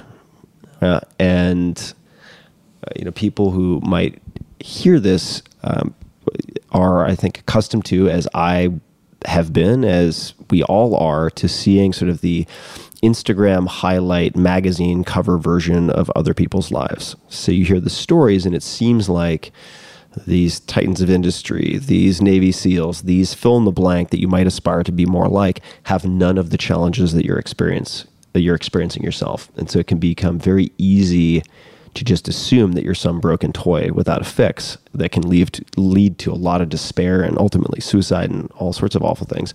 And like you said, in certain communities, whether that's yours or I have friends in law enforcement, within which they're effectively not allowed to have mental illness or challenges with mental health. Yeah.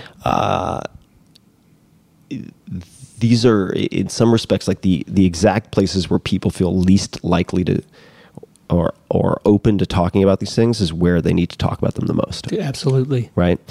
And so I wanted this to, not just provide, an example of a very high performer who's willing to talk about these things openly, but also to give people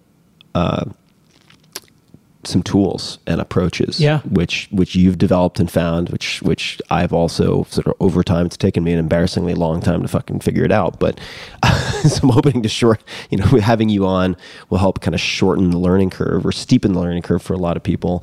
What would you say to folks out there, men and women? Because certainly this does not, these types of challenges do not care about gender or anything else. No. What would you say to someone who's really struggling right now? Is there anything else or anything that comes to mind offhand that you would say to them? I mean, I would say you're not alone. Yeah. Like, you're not weak. Yeah. You're not broken. You're not different.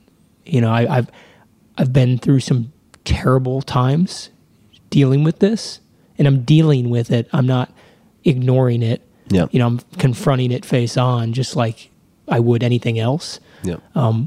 And I'm not broken. Like, I feel very effective in what I do day to day.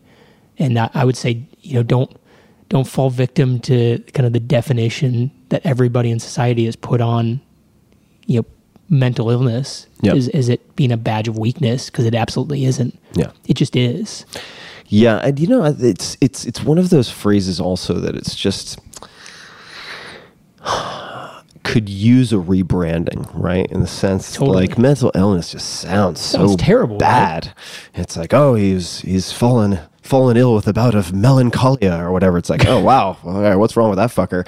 Yeah. And whereas it's like in some respects, I mean, you have mental illness, right? But you have mental injury too, right? So there can be, and a lot of people experience these, whether it's single acute events, it kind of that have a traumatic impact and lead their life to take a 90-degree turn, or as you put it, there can be these sort of repeated exposures to different types of stressors, whether it's traumatic brain injury or sleep deprivation or otherwise. And in some respects, I mean, we tend to think about, I think, the like mental illness in a very abstract way. In so much as it's like, oh, there's something wrong with our mind, and therefore it is somehow less legitimate than like an Achilles tendon sprain. Right? Absolutely. But the fact of the matter is, like, the brain's an organ. It can be damaged very easily. Yep. Things like dehydration dramatically increase the likelihood of some type of sort of neuroanatomical injury. I can say from firsthand experience, having done lots of stupid things as a wrestler, cutting tons of weight.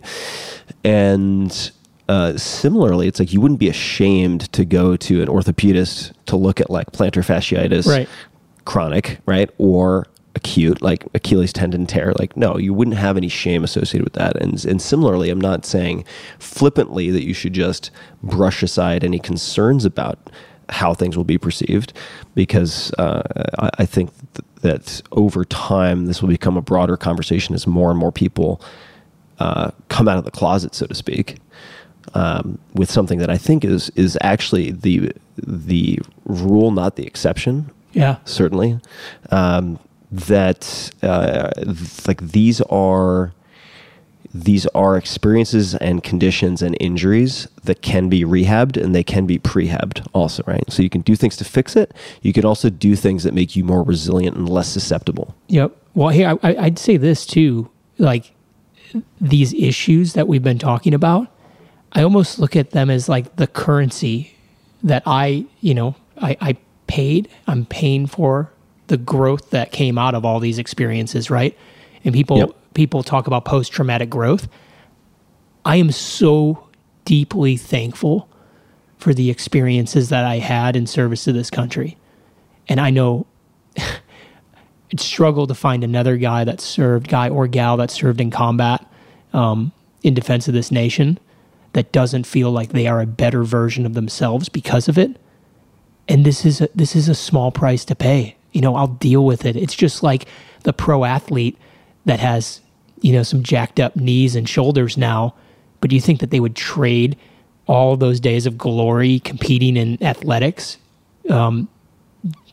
because they knew that they were going to be injured? Do you think that they would like give up all of that glory for maybe healthier knees and shoulders, I guarantee you every single one would be like, no, I'm glad, you know what? I'll deal with it. The experience that I was able to draw and the growth personally that I was able to pull from those experiences, you can't put a price tag on it. Yeah, and I think that's true also for, I think it's very true for sort of less obvious examples. And by obvious, I mean less high-profile examples, right? Mm-hmm. So it's like, I think that if I look at, for instance, now that I know them as adults, like some of the mentors who had the biggest impacts on my life, I mean, really kind of fork in the road, they led me down a much, much better path type of impact on my life.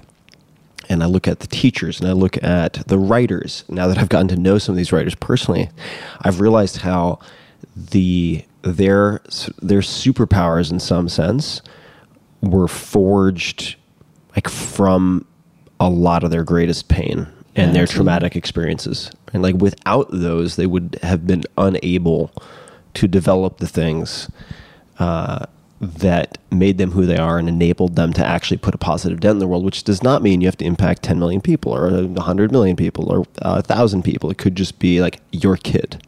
Yeah. Which is, there's no just, right? That's a big deal. In that your gifts are, and I'm not, other people have said this to me, Graham Duncan on the podcast, and quite a few people have said this, because I'm fortunate that, people speak quite openly in this forum, that like your greatest talents they're right next to your greatest pain. Like they're not diametrically opposed. They're actually integrally related, right? And so one thing I've tried very hard to do also is to look at some of these experiences and be like, okay, like I've had some very, very dark periods. How can I make that part, not divorce it from myself, not hate that part of myself, not try to compartmentalize it and lock it away? Because I will say you're going to deal with it whether you deal with it or not. What I mean by that is like you can choose to sort of look at it and in the light and incorporate it and sort of thank it in some ways for what it's taught you and enabled you to endure so that you can help other people to do the same. Or you can lock it away and you can have it manifest in the anger and frustration, or you can have it kind of seep out through the cracks and deal with it in a much more complicated way. So for me, it is in a way putting on not necessarily rose-colored glasses, but looking for the silver lining and trying to look for like the gift that is attached to the pain. Absolutely. Adversity tempers. Yeah. Right. I mean. Yeah. Exactly. Some of my greatest lessons learned, both in the military and outside of the military, have come through, pretty serious failures. Yeah. If you asked me about the number of times that I did great things as a leader in the teams, sometimes it's tough to even come. I'm like, I have to actually like think very hard about like the good things. I mean, because like the things that resonate with me are those times that I screwed something up. Yeah. And I got a pretty stern talking to from, the troop commander that was in charge of me. And I fixed it and I moved on and I grew from the experience. Yeah. What other habits or tools or practices have you incorporated that have become more important to you, or you've recognized as more important after having these various experiences and realizations, aside from the PRTMS? I think learning to not just share my, if I'm feeling off, sharing that with people. I think just being more open and communicating, grief that I've kind of like swallowed and kept kind of hidden away. I think I've lost a bunch of friends in combat, but I've also lost some very close family members, a younger brother, a father, and I never talked about it. I never talked about them. And recently I've been in situations, I probably opening up to people and becoming more, honest and vulnerable with people. I've shared that a lot more openly, and it's been one of the best medicines that I've found. I mean, it's liberating, talking about grief has been something that's unlocked a lot of happiness for me. How did you decide to do that? I mean, was there a particular conversation or a particular day when you're like, fuck it, I'm going to talk about this? I mean, what if you didn't for so long, right? Like what was the catalyst? I was so to be frank, I was kind of forced into it. I belong to Entrepreneurs Organization, San Diego chapter, and I joined about a year and a half ago, and put into a forum, like 7-8 guys or gals, all entrepreneurs. And we went on a retreat, and in that construct, which is, all in confidence, sharing top and bottom 5% of your life, I shared what you call a lifeline. So it's an exercise where basically you walk from like kind of the beginning of your life to where you are present day.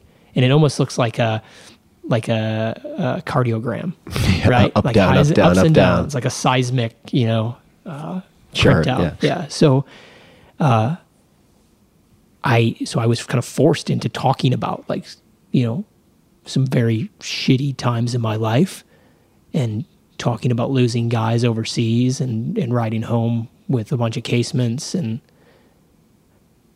putting myself in, putting myself in people, like seeing myself in some of the guys that died because they were in, very similar places in life, compared to me at the time that we lost them. It was like the most therapeutic experience, being forced to share that, and having uncomfortable to say the least. And I'm not a very emotional person, but it was like doing that, being forced into that exercise, has made it so much easier to share like more openly with people. It's like every time I talk about it, it gets a little bit easier. Yeah.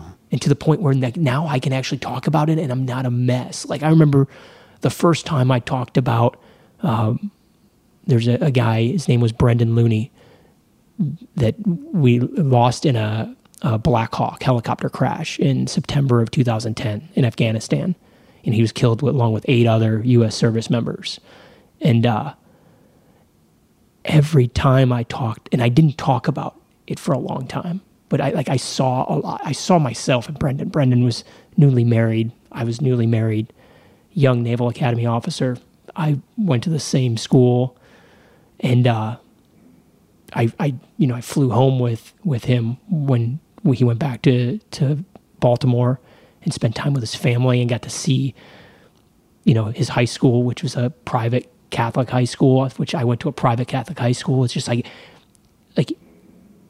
it resonated with me. It impacted me tremendously. And I don't know, I've lost other guys that I've been close to, but for some reason it was like it was almost like watching your own funeral, which was super heavy. And I just refrained from talking about it.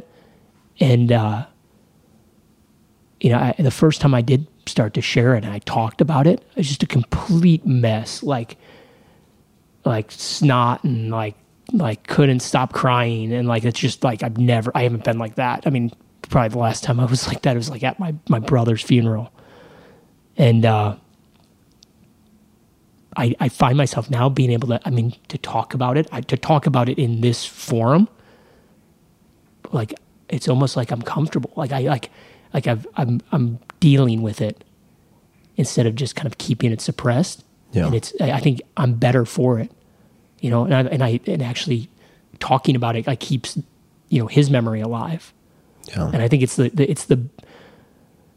the biggest show of gratitude that you can give to somebody that, that has sacrificed at that level, is to keep their memory alive by telling their story and talking about how much they meant to you. And you've made so many really important points. I'd love to just repeat a few of them, because I want want people to remember at least a few things that you just mentioned. One is that the expression of grief, how the expression of grief has given you access to greater joy and happiness. Just so I don't sound like I'm interviewing myself this entire conversation, I'm not going to get too deep into it. But there was a period of like 25, 30 years when I did not cry at all. Funerals, you name it, no crying until about 5 or 6 years ago. And accessing that, what I always considered to be a negative or weak or fill in the blank bad adjective emotion has unlocked so much of the top line in terms of the peaks of what you would consider positive emotions. Yeah. It's been this entirely unexpected, for me, consequence. Yeah. Of that. And if people are entrepreneurs, I mean, that seems like reason, just that exercise alone seems like reason enough to join the EO. And I certainly have no dog in that fight. I'm not paid by the EO.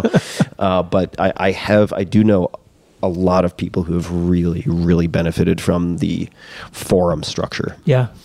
And it seems like for a lot of people who join something like that, and I'm sure there are many different alternatives out there. I just happen to have been told of the EO forum structure a fair number of times. For a lot of folks, it seems like it's the first time when they have the sort of comfort of speaking to a small group of people on a similar path in confidence. Sure. Right? Like explicit you confidence. Feel protected. Yeah, right? explicit confidence. Yeah. And second, where they also feel a beneficial level of peer pressure to be fully transparent. Yeah. Right. And that's an incredible combo. It's like competitive, right? So the deeper one guy goes, you want to like one up him or her and go deeper than the next. Yeah. It gives you permission. Yeah. Right? It gives you permission. There's a book for people who maybe struggle with this. There's a book that I have only read bits and pieces of, but I know that it's been tremendously helpful to a few friends of mine who have lost family members and had perhaps not come from highly expressive environments and have really struggled to kind of metabolize the experience on grief and grieving. It's a very generic, boring sounding title, but exceptionally well developed book for people who may want to explore this. So that was the catalyst. Sometimes you need a bunch of people that didn't serve in the military, and it took them to kind of force me to deal with things that I had been suppressing for a very long time. Yeah. Yeah, that's really powerful. I think we've covered so much. And I mean, there are all sorts of other things we could talk about. And I mean, we are going to mention, and I'll mention a number of sort of foundations that that both active, former military, non-military can look to if they want to support sort of you and your brothers and sisters, both within the SEAL community and outside of the SEAL community. So we'll talk about that. Are there any other? I want to mention a few sort of adjunct therapies that I think are worth researching for people who are either affected directly or affected by loved ones who struggle with some of these challenges we've discussed. But any other resources or suggestions, books you found helpful, if any, really anything at all that in terms of tools you would recommend to folks? It doesn't have to be fancy. It could be something very simple, like the simple but underestimated in its impact, like the 20 to 30 minutes of sun. Yeah. Direct No, morning. I mean, so, I know we started with rock climbing. Yeah. And that's a big part of my life. I mean, I have a true passion for it. It gets me excited. Like, I would much rather do that than go, on a European vacation, staying at the best hotels. Like, I'd rather go sleep in the dirt and go climb boulders someplace. I think it's just finding something outside of family and or work that you're just stoked on. Yeah. So climbing is a big part of my life. I will say this year, a good friend of mine, David Wells, who is a former pitcher, threw a perfect game as a Yankee, nickname's Boomer. He's a phenomenal human being. He has been there for me through thick and thin, going through some very low points. He's opened up his checkbook to help fund some of these alternative kind of like catalyst treatments. And David took me to a piece of property in Michigan that he owns to go bow hunting. And I grew up gun hunting in Illinois, just for like bird hunting, normal, normal Midwestern hunting, and had never picked a bow up. And I'm afraid that I'm like drinking the Kool-Aid, because it's like climbing, like it will consume your life. It's like a perpetual pursuit of perfection that you'll never attain. Yeah. And like it was super therapeutic for me. It was cool to pick up a bow, and like you don't have to go out and hunt. You could pick up a recurve or a compound bow and go to the local archery range, and like the breathing. I mean, I don't even want to pick up guns anymore. Like I don't shoot.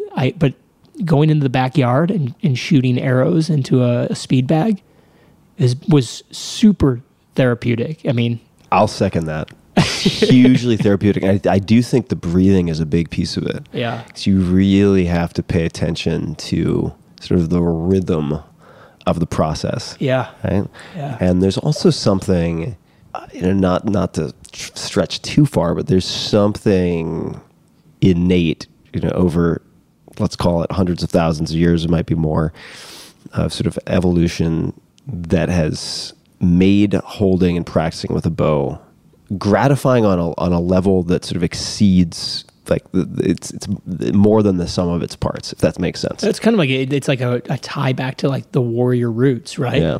I mean, I'm a total novice. Like, the target needs to be like 20 yards from me for me to be like confident I'm hitting anything. Yeah. I'm no Tim Ferriss. Well, no. I'm definitely, this is yet another example of where I've stalled at blue belt. But so I would say that, and this is something else that I wanted to, say before we left today, is I had the honor of serving with some of the most brave human beings that were not Navy SEALs during my time overseas in combat. Like in Iraq in 2006, I served with both 3-2 and 3-5 Marine Corps infantry units. And, was able to like stand in combat with some of the most heroic human beings ever. And there's a lot of those guys and gals out there. I don't want, the SEAL teams and SOF in general is in the spotlight a lot, for better or for worse. And there are so many people out there that have served this country with, more courage and honor than, I could ever kind of admit to serving, during my own time. That I want to make sure that people understand that there's a lot of remarkable human beings out there. And, my hope is that, being honest today allows, some of those folks out there that are total badasses to be able to come forward and talk to their buddies and keep themselves healthy. Yeah, and their families. And their families. And you know what? We're lucky within the SEAL community. We have a lot of benevolent support through great organizations. And I just don't, I think it would be a tragedy for these other, veterans to not receive that same type of support. So I consider myself like a conventional SEAL. Like I served a lot in daylight combat and alongside conventional efforts during General Petraeus's counterinsurgency doctrine. And, that's where, kind of my heart and soul as a SEAL was serving on the battlefield during the day with very brave men. Well, I'm so glad that we were able to do this in person for a million reasons. And let me mention a few organizations that people can take a look at if they would like. And I've had some exposure to a number of these. So the Navy SEAL Foundation, which is a 4-star nonprofit on Charity Navigator, which we could discuss in a separate time. But you can check out the Navy SEAL Foundation at NavySealFoundation.org. There's also the C4 Foundation, which supports active duty SEAL families. It's C4, letter C, number 4, foundation.org. And I will link to all these in the show notes so people don't have to scribble down notes. So I'll come to the URL for that in a minute. But Special Operations Warrior Foundation is another, and the Station Foundation. I want to mention a few other things, and these will all be in the show notes at tim.blog/podcast, where you can just search Nick Norris, and all of this will pop up. Of course, links to everything. People who are interested in a few other adjunct options potentially for, say, treatment-resistant depression, I would encourage to take a look at. It's not a panacea. There is some addictive potential, so you should read the indications, speak with a doctor, but ketamine can be one very powerful tool, particularly if you are at a point where you're suffering from the very bottom, meaning suicidal ideation is one tool that has proven from a research perspective and is legal and available in clinics around the United States, and was only actually recently approved for nasal administration as well. I think is very worth investigating for people who are really in a dark place or know someone who is. There's a documentary called Trip of Compassion, which I just put out. I do not make any money from it. I did it pro bono to help get this film out, which covers specifically addressing PTSD and using tools, including psychotherapy and MDMA. There are some veterans in that documentary, and that's also a therapy that is currently going through phase 3 trials. So people who are interested in learning more about that can go to maps.org and look for the phase 3 trials related to MDMA-assisted psychotherapy. Nick, people can find you on Instagram at Nick_Norris 1981. And your company, which I would have already mentioned at this point in the introduction as well. Can you just give us just a short description of your company? Yeah, so we have a sunscreen company called Amavara, and we invented a zinc oxide only product that we have some provisional patents pending on. Mm-hmm. So basically, it's a healthy sunscreen, healthy for you and the environment. And, the differentiator for us is that we've solved all the poor aesthetic issues that zinc has. Typically, it makes your skin white. It feels terrible. It's thick and greasy. We have a product that goes on dry and clear and is super gnarly, water resistant. So if you're an athlete, we're endorsed and partnered with the North Shore Lifeguard Association out of Hawaii. So like kind of the special operations of the lifeguard world. I have a profound level of respect for those guys. They put themselves in situations that I can't even imagine. And they've used our stuff and it's the only sunscreen that those guys use. So, and I have a bunch at home as we speak. And people can learn more about that at Amavara, AMAVARA.com. Do you have any closing comments, requests, anything at all that you'd like to say before we wrap up? I appreciate you giving me the platform to share this. If anything, we talked a little bit about it yesterday. Hopefully it's a message of hope. And hopefully relabeling PTSD and mental illness and whatever other label people have placed on these issues. Yeah. Relabeling them in a positive light and looking at them as it's a currency that people have paid for some great personal growth in other areas of their life. Yeah. Yeah. Well, I think I feel very confident that certainly if we discard my long-winded soapbox moments. I think you did. I think that you delivered upon that really well today, and I do think it's a message of hope. That's why I wanted to have this conversation and record it and share it. And the fact of the matter is, if so many people, not just you, like you're one example of someone who's been at the top of many different disciplines, and I know scores more, some of whom are still too embarrassed or unwilling at this point, which is totally fair to talk about it publicly. But if people who are at those levels are experiencing these things and contending with them, just as hundreds of thousands or millions of people are who are listening to this, there doesn't have to be, on top of the challenge, which is manageable and addressable, of developing the habits and putting together the group activities and maybe joining a forum and so on, you don't have to add shame to that to solve list. It's not just unhelpful, it's unnecessary. If anybody shames you or looks at you in a negative light because you've come forward, you probably don't have any room in your life for them. Yeah, agreed. This is really, especially after speaking and writing publicly about this, the number of people who've come forth to me publicly and in private, the types of people, the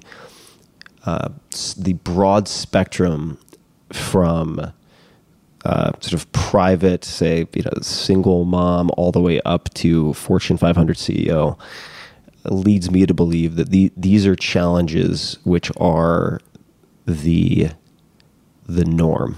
Yeah. And that there need not be any shame in it, and there are tools that can help. And I think that hopefully, there are others out there who are also having these conversations. But at the very least, you being willing to come on and talk about this means a lot to me. Certainly, I mean, I could have used hearing you at many points when I was struggling in college and at other times, and so hopefully it'll catch some folks and show them that not only is there a light at the end of the tunnel, but there are very practical steps you can take, tools you can use that can aid you along the way. I'm here for you, buddy, if you need me. All right, thanks, brother. Likewise.